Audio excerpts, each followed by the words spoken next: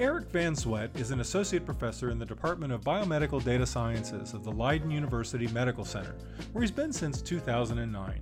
He joined the school wanting to do more applied work in the area of statistics and data analysis, and he's since published a paper in Significance magazine that we covered a couple of weeks ago in a previous episode. But now we're pleased to have Erik back to discuss his journey into the field. On this episode of Stats and Stories, where we explore the statistics behind the stories and the stories behind the statistics. I'm John Baylor. Stats and Stories is a production of Miami University's Departments of Statistics and Media Journalism and Film, as well as the American Statistical Association. Joining me is my frequent partner in crime on the show, Rosemary Pennington, as well as our guest today, Erik van Zwet. Erik, thank you for joining us again. You're very welcome.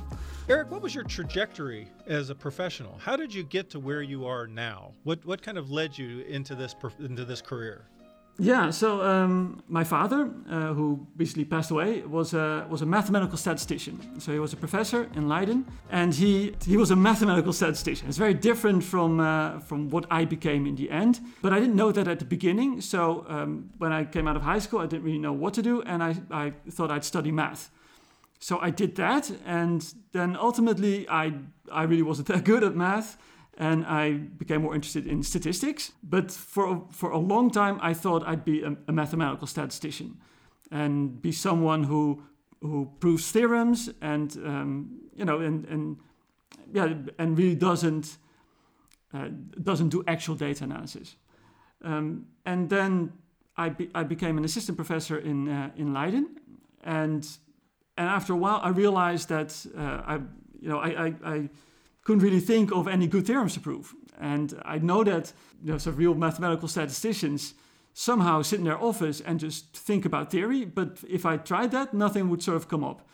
So then I realized that at a sort of stone's throw away from the Mathematical Institute in Leiden, there's the Leiden University Medical Center, the university hospital, and it has a very large statistics group. So this is unusual in the Netherlands, where statisticians are typically sort of scattered in the different departments within a hospital. But at Leiden, there's just a large concentrated group of statisticians, and most of them I already knew. So I approached them and asked if they had a nice job for me, and they did. They just happened to have one.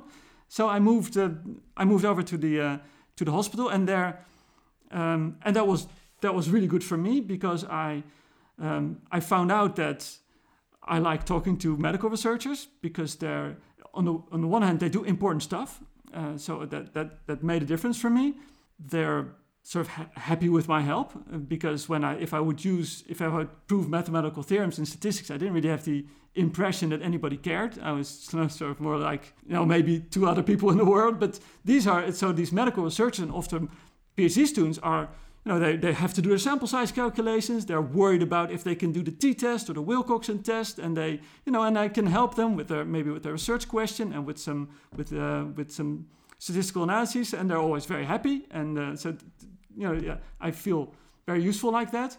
Also, medical researchers are very passionate. Of course, there's a lot of p-hacking in statistics or in science or in research, where these significant results are so important that all sorts of fraudulent and shady business goes on to get that p-value under 0.05. Within the hospital, I've never experienced that. They're all just really, they care for their research. They want to do it right to a fault.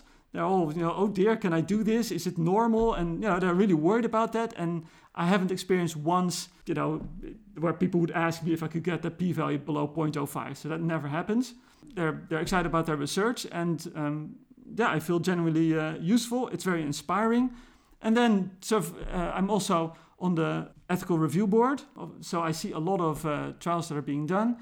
And then I start to see this pattern. And also when I would do these sample size calculations, I know it's a bit of a fake.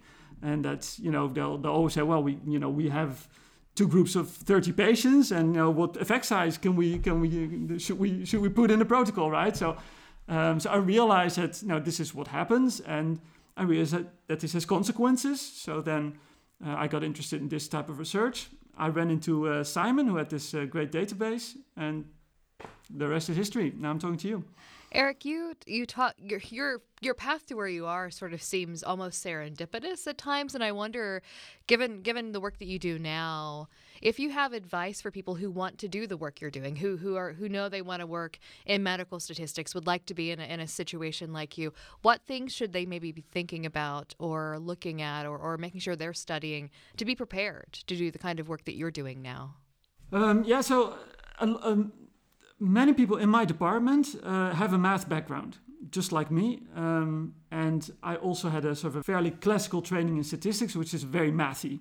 And a lot of my colleagues have this background. And if we hire people for jobs, then we kind of they would have to speak that language.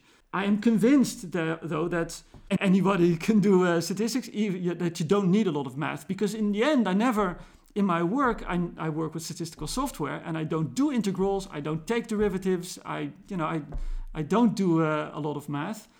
In Leiden, there is a master program for statistical science, which sort of has this philosophy that it's open to everyone who has a bachelor degree and had some exposure to statistics, but not a lot. And then we try to turn them into sort of practical statisticians / data scientists. That can start work maybe at a hospital or maybe at a business or something like that. My own path is very maybe old-fashioned, or it's something that my colleagues also did, but I don't think it's really necessary. So for students anywhere near Holland, I would recommend that they do our nice master program at Leiden. And I'm not sure if similar programs, well, I'm sure they exist, but I wouldn't sort of be able to recommend them. And I'm really sort of torn if I would recommend studying math or not. I think it helps me, but for me it's also difficult to. I know I don't do integrals, but maybe just mathematical thinking has helped me a lot, and I'm not really sure. Well, you've done this really fascinating work recently on these exaggerated effects. This inflation of effects from studies. I'm just curious, outside of that, what's been one of the most interesting projects that you've really enjoyed working on in your current position? So from a purely methodological, so statistical point of view, this is really the first big one that I've had since I changed jobs in 10 years ago. All the other stuff are consultation projects with a real clear focus on a medical question and modeling a particular medical data set. So there are certain things I'm proud of, and where we had some sort of a complicated medical data set with repeated measurements with nonlinear effects and things like that.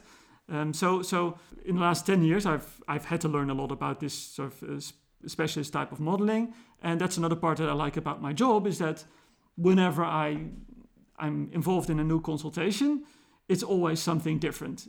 There's some mainstays, logistic regression and linear regression, these and survival analysis. These things are almost always involved somehow, but there's also almost always something special about a particular project, and that's very exciting. And and those are papers where I'm somewhere in the middle of a long list of authors, and I just at some point I try to help them with something, and that's a lot of fun. But it's not a big methodological project where I'm first author and I do something statistical. For that, this is really a first for me. Well, this has been delightful, Erik. Thank you so much for joining us for this quick conversation on stats and short stories. Okay. Stats and Stories is a partnership between Miami University's Departments of Statistics and Media Journalism and Film and the American Statistical Association. You can follow us on Twitter, Apple Podcasts, or other places where you can find podcasts. If you'd like to share your thoughts on our program, send your email to statsandstories@miamioh.edu or check us out at statsandstories.net. And be sure to listen for future editions of Stats and Stories, where we discuss the statistics behind the stories and the stories behind the statistics.